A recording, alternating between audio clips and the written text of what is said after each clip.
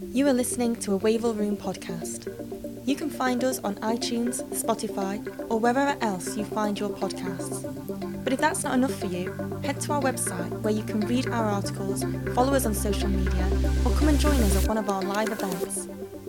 In this podcast, we interview Admiral Sir Tony Radakin, Chief of the Defence Staff. He is the professional head of the UK's Armed Forces and is the principal military advisor to the Prime Minister and the Secretary of State for Defence. In this podcast, he talks about his reflections on his time as First Sea Lord, what the future looks like for defence, and also talks about some of the workforce and leadership challenges each of the single services are facing. Sir, thank you very much for having us today. I want to start by talking about the fact that this is your second podcast, I believe, with us. Yep, gosh. First one was as the First Sea Lord. You're the only single service chief to have been interviewed by us for a podcast. Is correlation causation? That's an interesting one. I don't want to disappoint you. Just at the start of the interview, James and Charlotte, good to see you again. I'm just thinking about that. I don't think that is necessarily the process that was the route to become CDS. But I think it's interesting. It feels very comfortable to be having another conversation with you. I'm a big fan of the Wavell Room. I'm a big fan of having these different channels about how we speak to each other. I'm a big fan of supporting what I think the Wavell Room is about, which is a thoughtful conversation with people in defence and around defence. So it's very good to be here. Oh, it's good to have you here. So thank you very much. I suppose our first question really is, how are you? 6 months, just about. No, it's not even 6 months. So just over 5. I think you probably have to ask my family about. I'm well. So it's a privilege to be in this job. It's exhilarating. Ukraine is obviously taking up a lot of time. There's an enormous responsibility so that we do our best for Ukraine. But there's also an exhilaration in terms of that campaign, that war, the dynamic involved there is exhilarating. How you work with government, how you work with other parts of government, that's all exhilarating. And then there's this broader piece about being alongside the Permanent Secretary, David Williams, working even more closely with ministers and how you contribute to leading and running the department. So that all feels a privilege, a responsibility, and it's something, I think I may have said before, not to be intimidated by those things. I don't mean it in an arrogant sense, but to try and enjoy that and contribute as best as you can. And then there's something, as you get older, you do need to spend more time looking after yourself. So there is a straightforward, and I'm probably not as good as I should be, whether it's the sort of basics of fitness, eating well and so on, but there's a personal element there. So I've been lucky. I've always slept well, and I can assure you, I'm still sleeping well. So it feels okay.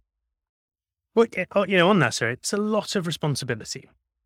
I mean, being a single service chief was an awful lot of responsibility before that, but stepping up to Chief of the Defence Staff, head of the profession, over 200,000 people working for you,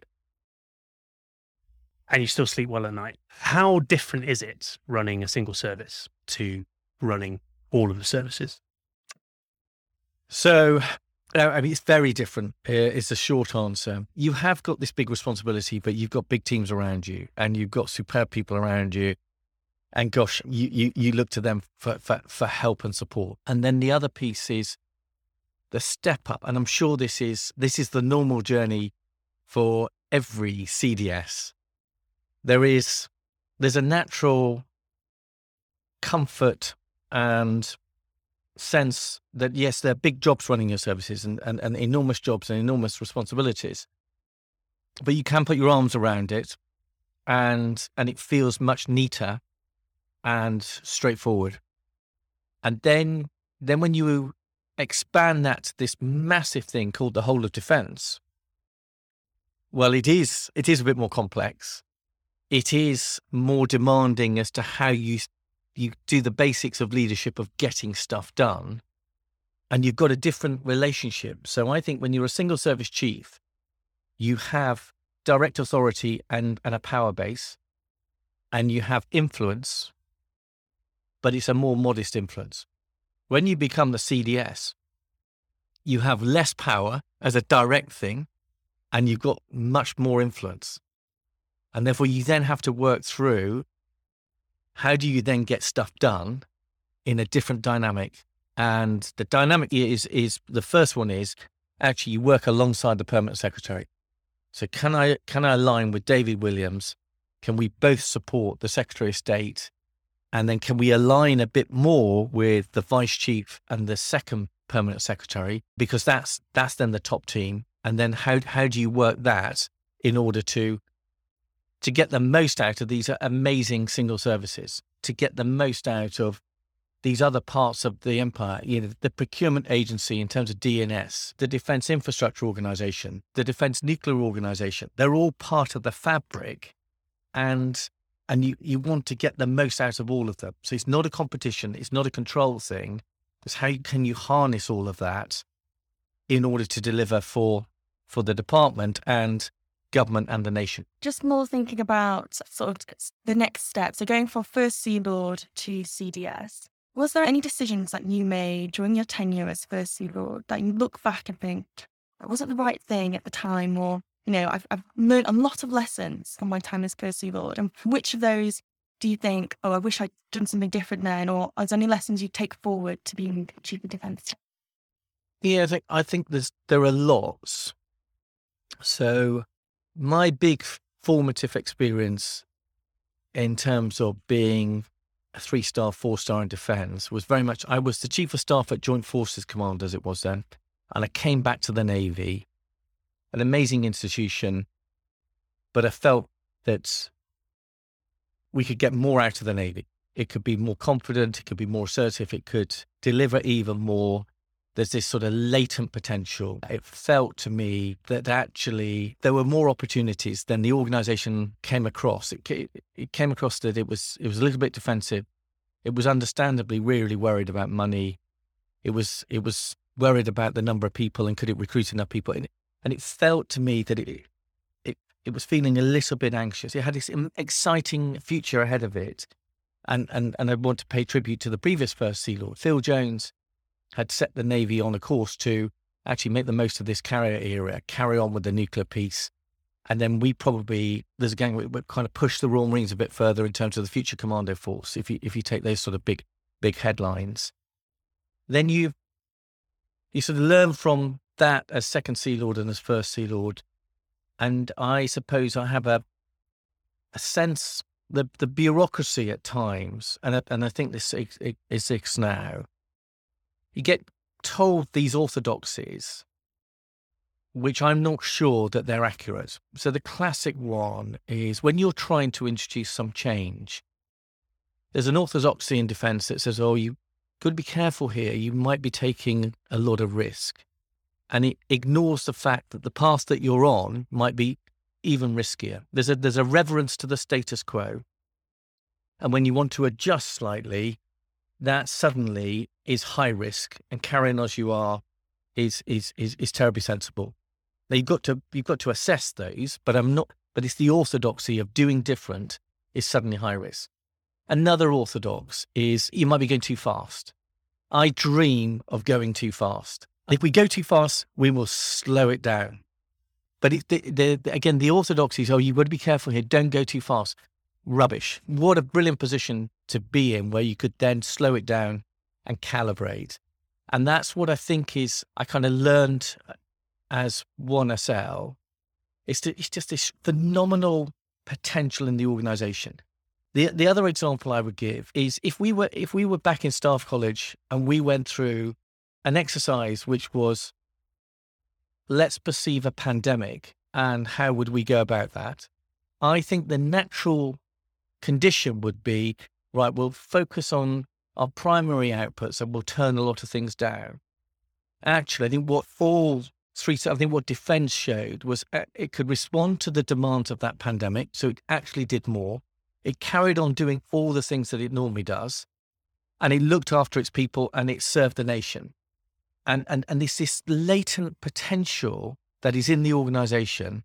And how can we really make the most of that to make us an even better organisation and better serve the nation? So I think there's something those were some of the big things that I learned. And And then what could I have done better? There is this unlocking that potential. Yeah, it's a moral thing. It's a professional thing that I don't think that I did as much as I could have done to unlock the potential that exists in the Navy. I think that, that partly because there's a sense that you are going too fast, or you're trying to do too much, or you're trying to, and I'm skeptical of those caveats. The more I think about it, the more I think the potential in defence, because of the quality of the men and women that we have, both civil servants and military, is phenomenal. And actually we can do even more. And it's not always an answer. The answer isn't, I can do a bit more if you give me a few more people and a bit more money. With what we've got, we can do even, and we're brilliant, but we can be even better. How are you going to unlock that over your tenure? Some of it is being demanding. So some of it is trying to push back on those traditional excuses. Some of it is trying to also prioritize. So what are the things that we really want to do? The conversation I've been having with David Williams is you come into this job, you look at the machinery, it's a defense plan that you then use as your instructions to these big commands. You look at it a bit more carefully, and there seemed to be, in some of the original drafts, it looked like there were about 120 priorities. That seems a bit tricky, and that maybe you haven't quite prioritized. We've tried to go to 3 distinct priorities. First one is deliver the integrated review. Government's given us some extra money. It's given the clarity of an integrated review. Guess what? I think it wants us to get on and deliver against that integrated review. And that's a responsibility for all of us. Second thing is we're a P5 nation, so a permanent member of the Security Council, and we're a nuclear power. And nuclear is a particular attribute that the UK has. And it's a lodestone. And we have to protect it and nurture it and ensure that it's always there to deliver for government. And there are some enormous changes going on in terms of our nuclear, the overall enterprise. And therefore we have to manage those and strengthen that and keep that super, super safe and super operational to be able to respond if that was ever required. And then the third element is then just looking at this thing called defense and saying, right, what are our strengths? What are our weaknesses? Where do we want to get even better? We want to be more lethal. We want to be more deployable. We want to be more integrated. And let's get after that. And that might mean tempering some of the other things that all of the other 117 things on the list, because that's going to be our focus. And so those are kind of 3 whats. And then there are 3 hows, which is right, transformation. We're in a technological age. Yes, we want to change, we want to move things on, but the one thing that we really want to focus on is data and digital. So don't have a bundle of things that we want to adjust Project Castle, we want to modernize our personnel structures. Let's put that into the organization. But the one thing that the top of defense can do and be demanding about and look to support is digital, because we know that then has impact across the whole organization and down into the organization. The second one is the culture. So how can we have a culture that genuinely looks to unlock the potential of every individual? Because it doesn't feel that we're achieving that. And that's a massive shame for the individuals and for the institutions. And then the third one is, how can we right size and reshape and reorganize? So we're in head office. Is this the right head office for modern defence and for what we need going forwards? Can we perceive of a slightly smaller head office? And we've had an amazing journey with Joint Forces Command and Strategic Command. How do we right size that and have the right structures so that it can carry on being this enormous enabler for the rest of defence? And how does it strengthen integration across defence? So can we look at ourselves about right sizing and sharpening up the bits of the organisation that need to be adjusted in structural terms? So there's 3 whats, 3 hows, and then the hard bit of actually getting on after it. It sounds a little bit like you would push towards maybe removing some of those organizations or pulling some of them together? Is that a step too far, do you think? So could we have a fully integrated single defense force? I don't think so. No, I don't. I think it's a fair debate, but when you look at the size of the institutions and what they are, and if we talk about the frontline commands, these amazing entities that are a fabric of our constitution, they deliver for the nation and how the nation perceives its armed forces, Navy, Army, and an Air Force. And they're the size of a Whitehall department. They've got these big leaders at the top. They've got sophisticated governance. So they have non-exec directors that are champions of industry of FTSE 100 companies. And then they're laced through with these amazing men and women who do something remarkable, which is that they put uniform on and they offer to serve their country, even if it involves them as individuals putting themselves in harm's way. And I think tampering with such crucial elements and what they represent and the success that we have, I wouldn't want to kind of say, well, actually, there's a super organizational model where you could blob them all together. But I would go for simplicity, which is, I think we can have fantastic UK defense if we have an amazingly good army, a superb navy, a brilliant air force, a superb strategic command, a really good organization that buys our equipment and support, fantastic defense nuclear organization, fantastic defense infrastructure organization, these big blobs. And I want all of them to feel confident to get after being the best that they can be. And I want to harness that and pull it all together as this big thing called defense. And it's felt to me in the past that there's been a competition, constant competition, either between the services, and sometimes there is for resource, but then there's also a competition with a head office that wants to be controlling these organizations. I'm in charge because I'm in head office and you have to do what I say. And I think we've gone to a more conventional model under David Williams, where you have what's called a defense delivery group, where he chairs it with me, and then you've got these big top-level budget holders, and that pretty much embraces the whole of defense. And then if we can all agree to do stuff, then actually there's a chance that it will happen, and then we support each other in order to enable it to happen. And this head office thing should be as light as possible. It should do the fundamentals of prioritizing in terms of what are the really important things in defense, allocating resources, giving direction, and then allowing these magnificent organizations to get on with it, because they will do it a lot better than me interfering and other people here wanting to control everything. And that's what I think we're trying to do, but it's hard. It's hard to make things simple and clear enough. And it's also hard sometimes to say, well, actually, I need to let go of this, and this organization will deliver it far better than we can. And I think we all know and understand that at your different levels of command. And generally, I think we all learn, I mean, it may just be me, but generally, the less I interfere, the better it is. So I think there's something there about sort of following that direction and path. And I think if everything ran the way you said it did, then problems wouldn't exist. But of course they do, and not everything is as rosy as, people make mistakes. We try and have a safe to fail environment in the military. But when people do make a mistake, what does accountability in the MOD look like under your leadership? So I think that's really interesting. So there's 2 points there. I think we have a habit of talking up the problems and the bad things more than we should. We're not as good as we should be in terms of celebrating our successes. And when we do celebrate it, we kind of tend to keep it in stovepipes rather than all of us.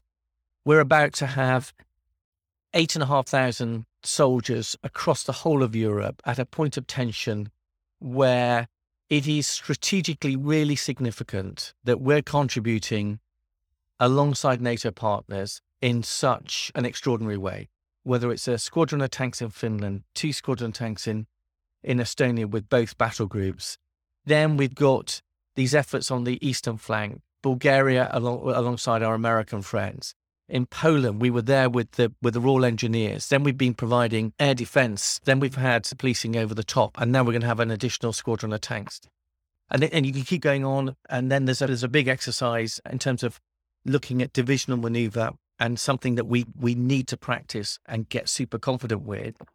And that's big for the army, but it's actually big for UK defence. The Prime Minister needs to know about that and needs to be aware of it. There's lots of tactical activity there, but it's really strategically significant at a strategic moment.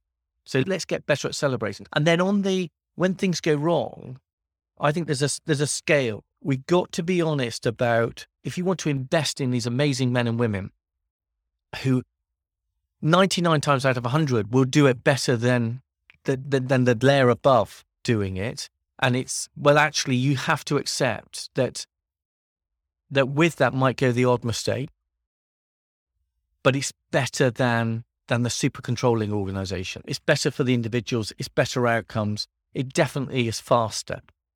So the problem when you put this control mechanism in is the more control you add, the slower the velocity. And one of the problems we have in defense is we're not doing things fast enough in an age where we need to do things more quickly. So you've got to be really careful when you try to go down this safe route. But I think if you follow it all the way through, you also have to be professional and you have to have a cultural consequence. So if you're a senior leader, well, actually, you have these incredible privileges, these incredible responsibilities, but with that goes authority and accountability. And we should be much clearer on that. I have a dilemma. I was involved with Lord Levine when he did his reviews. And we had a debate about, in the Navy, there are 3 people that get sacked in the Navy. And I don't know if this is all that you have to get right to run a good Navy, or this is something we should be deeply concerned about because it means that the hierarchy is not held to account. The 3 people are the pusser, the logistician. So if you don't have the bullets and you don't have the food, the pusser gets a sack. If the ship, the submarine, or whatever runs aground, the navigator's job, he or she gets the sack, and the commanding officer gets the sack. The answer is that's all you need to run a really good Navy. Get those people able to do the job and you'll be fine. Or whether or not, guess what? These people who sit above those 3 individuals, actually they should be held responsible. And maybe we have to toughen up some of the culture to make it clearer that yes, you have the privileges of these additional responsibilities, but there's also an accountability that goes with that. And I don't mean this in a sort of macho, brutal sense. It's just that professional organizations are quite clear with consequences and reward. And I think we have lots of reward, lots of privileges. And I think it's perfectly respectable to have some consequences. And then if we follow that through, why can't we sometimes do that? Well, we sometimes can't do it because we're not clear enough as to who really is in charge.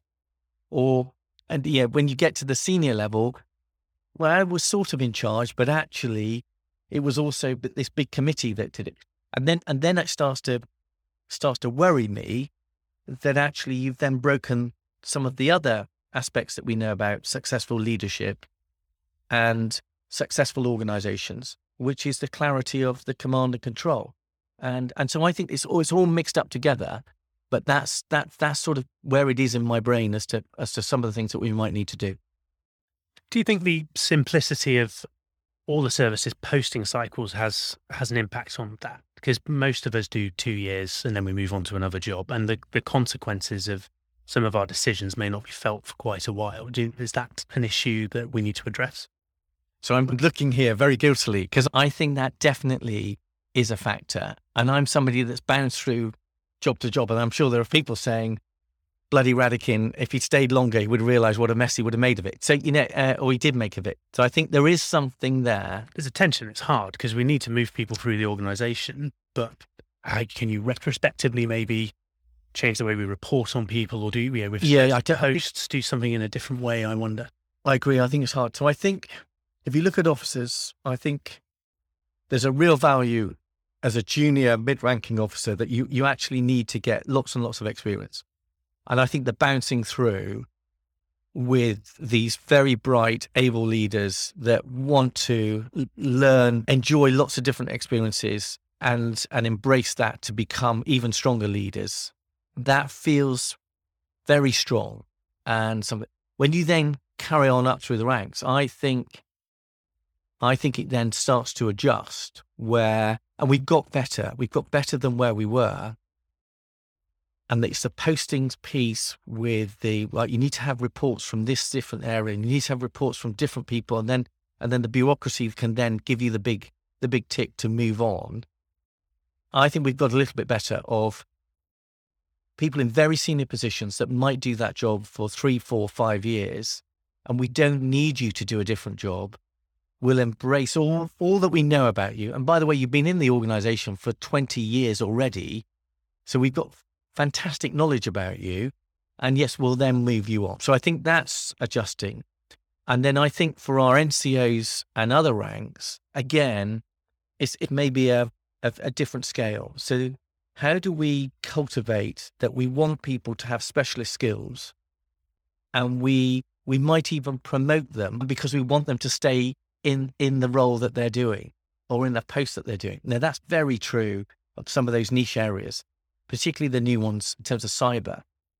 We've got some amazing people who are cyber warriors, but they leave their source branch in order to go and do the thing that we desperately need.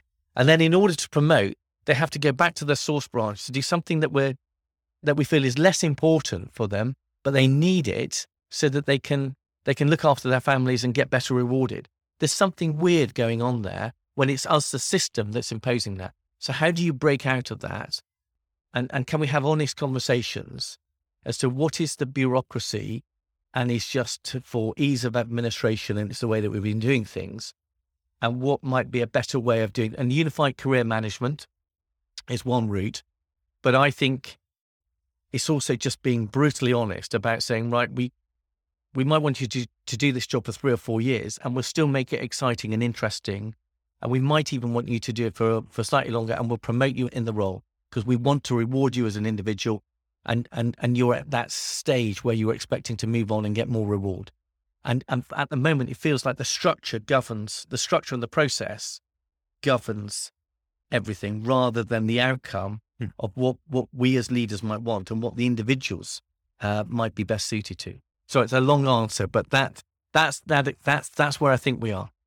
Is there something that, now sitting as Chief of Defence Staff, you look across the single services, Stratcom included, and do you think that there's lessons that they could learn from each other? If you were to take the best out of each single service and say, Navy, I want you to be a little bit more like this from the Army, what would it be from each of the single services? Oh, that's a really dangerous question, isn't it? This would be much better to answer in the bar and not in a podcast.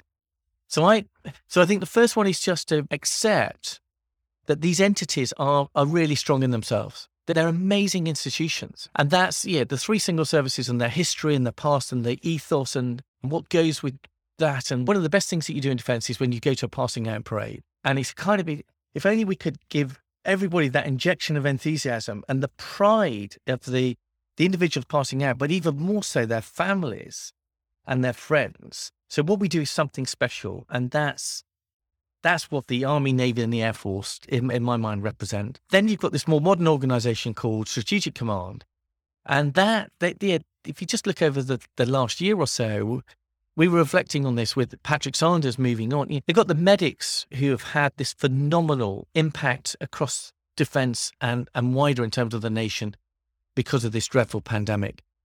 You then throw up a really difficult operational problem exiting Afghanistan. And you've got this amazing organisation called PGHQ, which holds it together, brings largely an air and land effort under real period of stress to deliver for the nation. Then you've got this other part of Stratcom called Defence Intelligence, which has this incredible role working with our US partners, advertising what Russia is intending to do and what it means and what it might entail. So I think the Strategic Command, they're I would want Strategic Command to revel in these crown jewels of defense and have the confidence that it doesn't need to have the identities that an Army, Navy, and Air Force naturally have. So that's sort of one answer to your question. I think the Army has got this confidence, and I think it's a confidence born of its operational and tactical prowess, that actually it can go through difficult conflicts, it can go through difficult times, but the Army stays strong. And I think that confidence, I would want to supplant into the Navy and the Air Force. I used to worry that the Navy had such difficult campaigns as the Army was leading. Well, actually, would it have the confidence to stick with it and push it all the way through? So that would be a kind of vice versa. Then the Air Force strikes me that it is the more modern of the three services. It feels more comfortable. It looks more comfortable to me in a cultural sense. It's got the excitement of going up into space. It's got the excitement of these incredible pieces of equipment, and a comfort with that. So can you supplant some of that to an Army that at times might look a bit rigid and traditional, and can we do that? And then it gets a really hard one. The Navy, I think the Navy's consistency around these big things called nuclear, aircraft carriers, amphibiosity, and the simplicity of that as a strategic argument, and that applies whether you're looking at the UK and how we protect the UK, or it applies about how you go out into the world, and the comfort with whether that's warfighting or it's in this integrated operating concept world, and just taking that strategic clarity and confidence, I'd want to put some of that into the other services. So have I navigated? Hopefully I haven't offended anybody. I don't think you've offended. But managed to at least stay honest to your question. So you talked about difficult campaigns. So the Army came to the end of a difficult campaign in Afghanistan. We've had a few people write on the website about the fact that we haven't really conducted a thorough review into the Army's performance in Afghanistan, or probably defence's performance in Afghanistan. Clearly, we're busy at the minute. There's an awful lot of other stuff going. There's a danger that if we don't conduct a review, there are lessons that the Army needs to learn and defence needs to learn that we'll miss. Do you think we should have a review? I think we have had a series of reviews. So the Directorate of Operational Capability, I think the Land Warfare Centre, I think that what goes on in terms of academia, the think tanks, I think our international partners, I think Staff College, our NCOs who take with them their experience and what they've learned and what they could do better, what went well. I think that's almost organic in the organisation.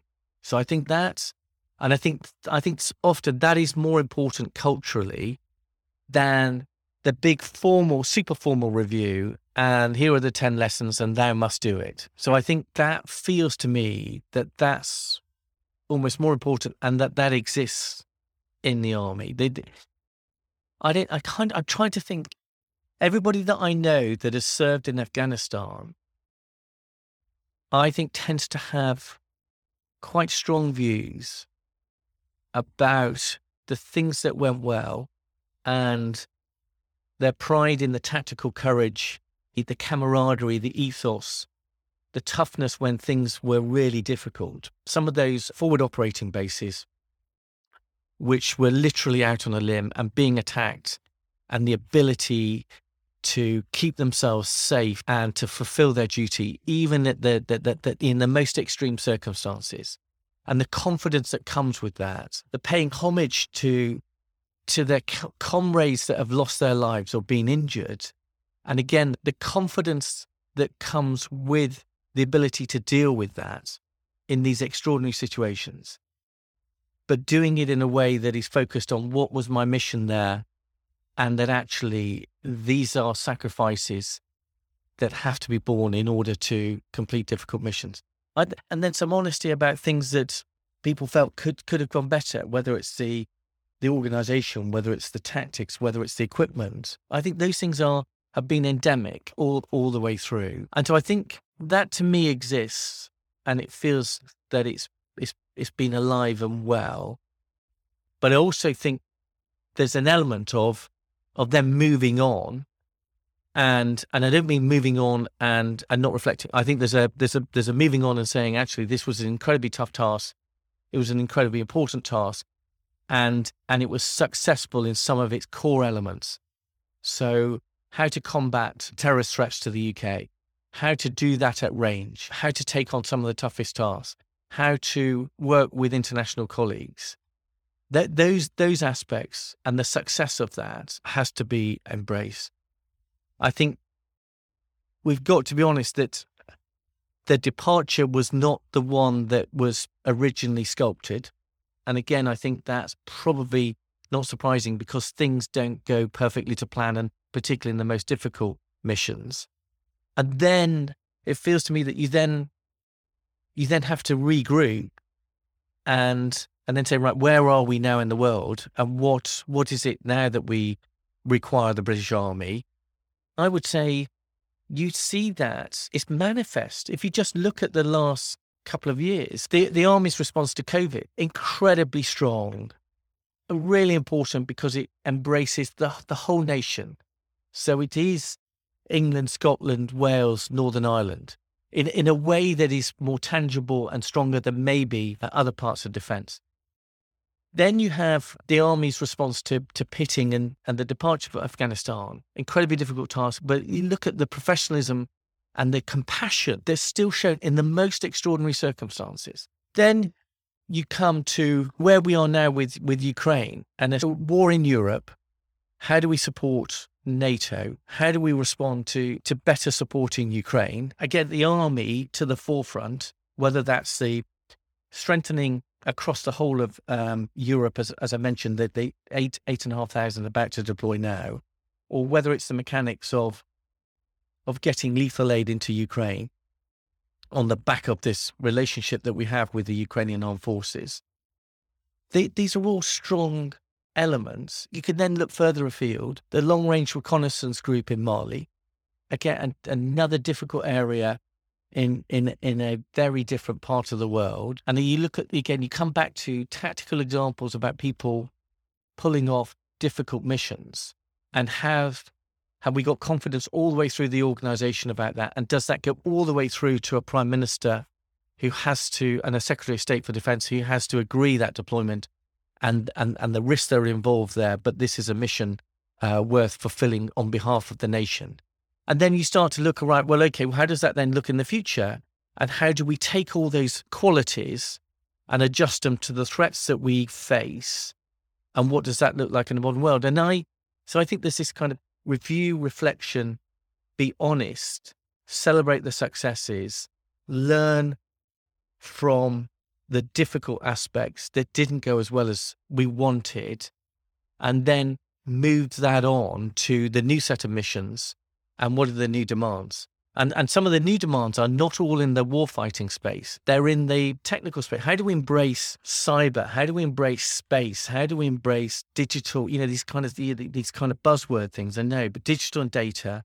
And that's what I think Future Soldier tries to do. So let's invest in the army so we can have an even more lethal army, a more deployable army, more impactful army, on top of the brilliant army that we've got at the moment.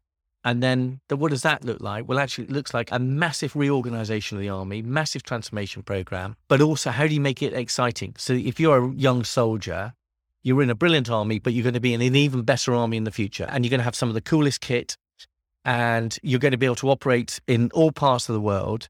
And you're still going to have the importance of these crucial missions. You're still going to do that as part of this amazing thing called British Army, part of British Defence. But you're serving your nation, and you're keeping us safer, and you're adding to the prosperity of the UK, and you're supporting our allies and partners. And let's make that exciting and something that's worthwhile. So to me, it's all joined together. And then, there has to be, all right, let's look to the future whilst reflecting on the past, but don't wallow in whether it's an extraordinarily successful past or whether or not it's been a difficult past.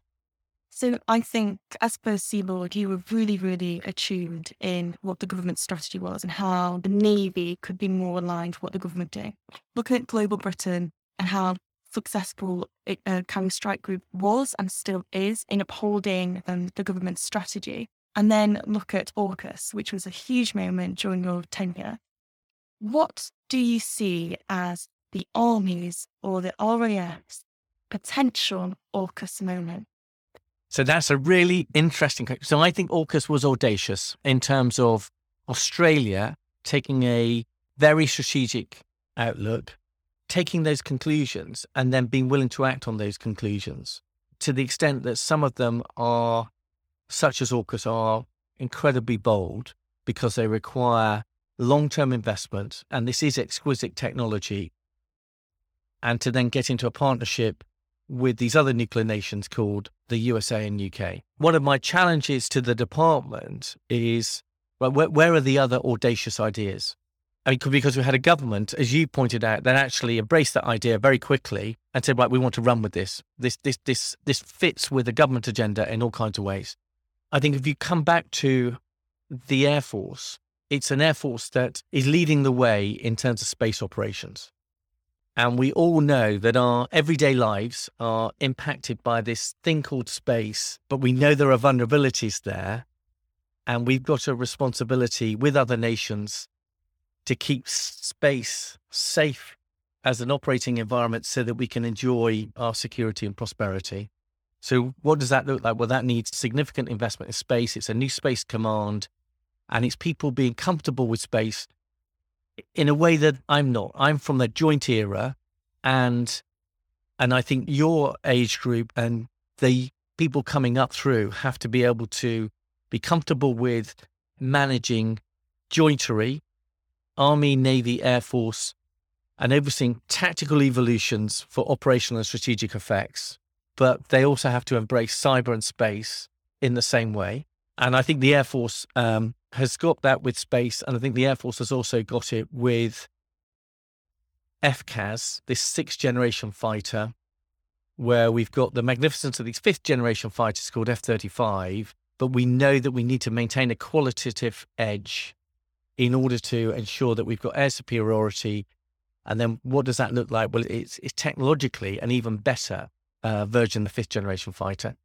And that's a lot of investment. And that needs international partners to do that, whether that's Japan or other European nations. So that feels like an exciting future for the Air Force. If I then come to the Army, we acknowledge that the Army has to go through investment in its equipment. Too much of the Army's equipment is too old. It's not fit for purpose, and we have to move that on. That's what's happening. The Army's capital program is the aggregate of the navies and the Air Force. There's a big investment going into the Army. A lot of that investment matures in the back end of the decade. So there's a kind of trust me moment with the Army of, right, the Army is being invested, and that's normal. We can't invest in everything at the same time. So your capital investments take a cycle, and the Army cycle is the one that's on the rise and coming up. And then that then starts to give you future soldier. So can we have an Army that is more lethal, more deployable, that embraces technology in a much stronger way? That comes down to every individual soldier that's on operations, that has an awareness around them in a much stronger way than they currently have, whether that's operating as an individual infantier as part of dismounted close combat, which will carry on into the future, or whether it's part of maneuver forces and the heavier firepower that we want, which will work at a longer range. And then all of this is going to be speeded up, and all of it is going to have these smaller formations that operate under a larger geographic area. So the notion of battle groups that at the moment operate in quite small defined areas with quite discrete and I would say modest capabilities. Can you unpack that so that you're operating over a wider front with a broader range of capabilities that you can bring to bear, and you can do that far more quickly, both to look after yourself, but also to get there more quickly, and then to be more lethal and impactful when you get there. And that, to me, is going on across the whole of the army. And that's why it's a massive transformation program. You just take one example that CGS was talking about the other day, which I think that the army at the moment has about 500 different variants for its vehicles. And maybe more than that, maybe 561. It's an astonishing figure. And the ambition to take all of that and to have 60 variants in the future, and to do that over the next 10 years. That's just one element of Future Soldier. Now, in a way, that's a kind of boring equipment capability thing, but it's absolutely necessary to get the best technology and then to get after much better situational awareness, much more access to fires, much more access to deeper range fires, and able to speed all of that up again. That's what I think is going on. And by the way, that's a harder tale to tell. Armies are more complex in terms of all the constituent parts. But yeah, come on, buy into it. This is a time where the army's being invested in, and have the confidence of an amazing army that's going to be even better in the future. And the whole of UK defence is being invested in. And we're doing a brilliant job for our nation, whether it's in Ukraine, whether it's with our partnership within NATO, whether it's when we go further afield, the Joint Expeditionary Force, as a kind of, we're leading 10 nations as part of Europe. There's lots of things that we're doing where defence is, in a classical sense, and a reflection of the instrument of foreign policy and of the government's national objectives. And we've got a government that's investing in us and actually buys into what we can deliver on behalf of the nation. And that's happening everywhere. I've just come back from India on the back of a Prime Minister's visit where he's talking about getting closer with India. And part of that is a security relationship. Part of that is an equipment thing. Part of it is actually how can we work and operate together as two countries with shared values and shared interests. And all right, what does that start to look like? And that sort of positivity and taking those agendas on and delivering for the nation and doing it in a way that is both meaningful and fulfilling and leads to a better result for our nation. That's what I think is happening. And I think hopefully it feels like that for the Army and the Air Force as well. Do you think that the IR has been reinforced by what we're seeing in Ukraine now? Because certainly from what we've seen in terms of articles submitted to the Wavell Room, there's two strands of argument that are going on. The IR was bang on, identified Russia as a short-term threat, but China as a long-term adversary that we need to adjust to. And then there are some people with a counter-narrative of we need to now reinvest in heavy land forces. So I'll borrow, I hope he doesn't mind, sort of David Williams' comment. So I think there's an element of this that if you thought the IR was quite good when it was launched, you use what's going on now to confirm that. And if you thought the IR was quite poor, you use what's going on now to We're all looking for our rubbish echo it. chamber. So I think there's a bit of that. My view, so I think one of the strengths of the IR was it wasn't just the usual foreign policy and security review. It embraced climate change, health security, a prosperity agenda, this technological age, and we want to be a stronger science power. So it's got a strength in that it's got these other strands that are woven all the way through it. I think it was right in identifying Russia as an acute threat and distinguishing China as being a different entity and different language, so a challenge and a competitor. I think it was also right about the way to respond to that acute threat is collective defense. Being part of the world's best ever military alliance is a very good remedy to those threats.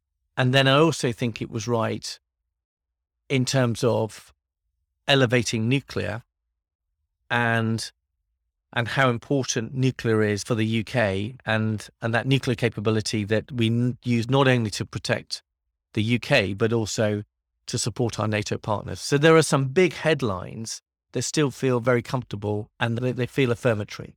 Then if I come down and look at some of the tactical aspects of the campaign, I see this thing about speed, this thing about modern weaponry, modern technology, and how do you combine all of that so that you can overwhelm your enemy? That feels really strong. And then the other piece to me, though, is we're just over a couple of months into the Ukraine war, and therefore let's be cautious about the conclusions that we make.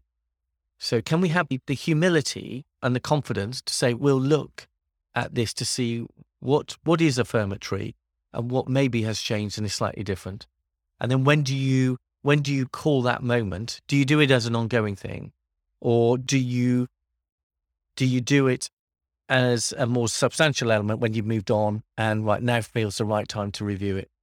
So I think that all of those things are going on, but I think we've got to be careful of then jumping to some tactical points about, right, the answer is tanks, the answer is drones, the answer is this, that, and the other. I think there's all kinds of tactical elements, and let's take the time to reflect on that. But that's I think that's where I am at the moment, and I think that's a decent position to be in terms of taking those big headlines, but acknowledging that there's lots that we will be able to learn, which might be both affirmatory or actually we need to finesse and adjust. And there was another final question. So the Wavell Room has been going for 5 years now. We've articles written from everything from Army Padres all the way through to Royal Navy commanders. What do you want Wavell Room contributors to write? That's really interesting. The way I look at the Wavell Room is,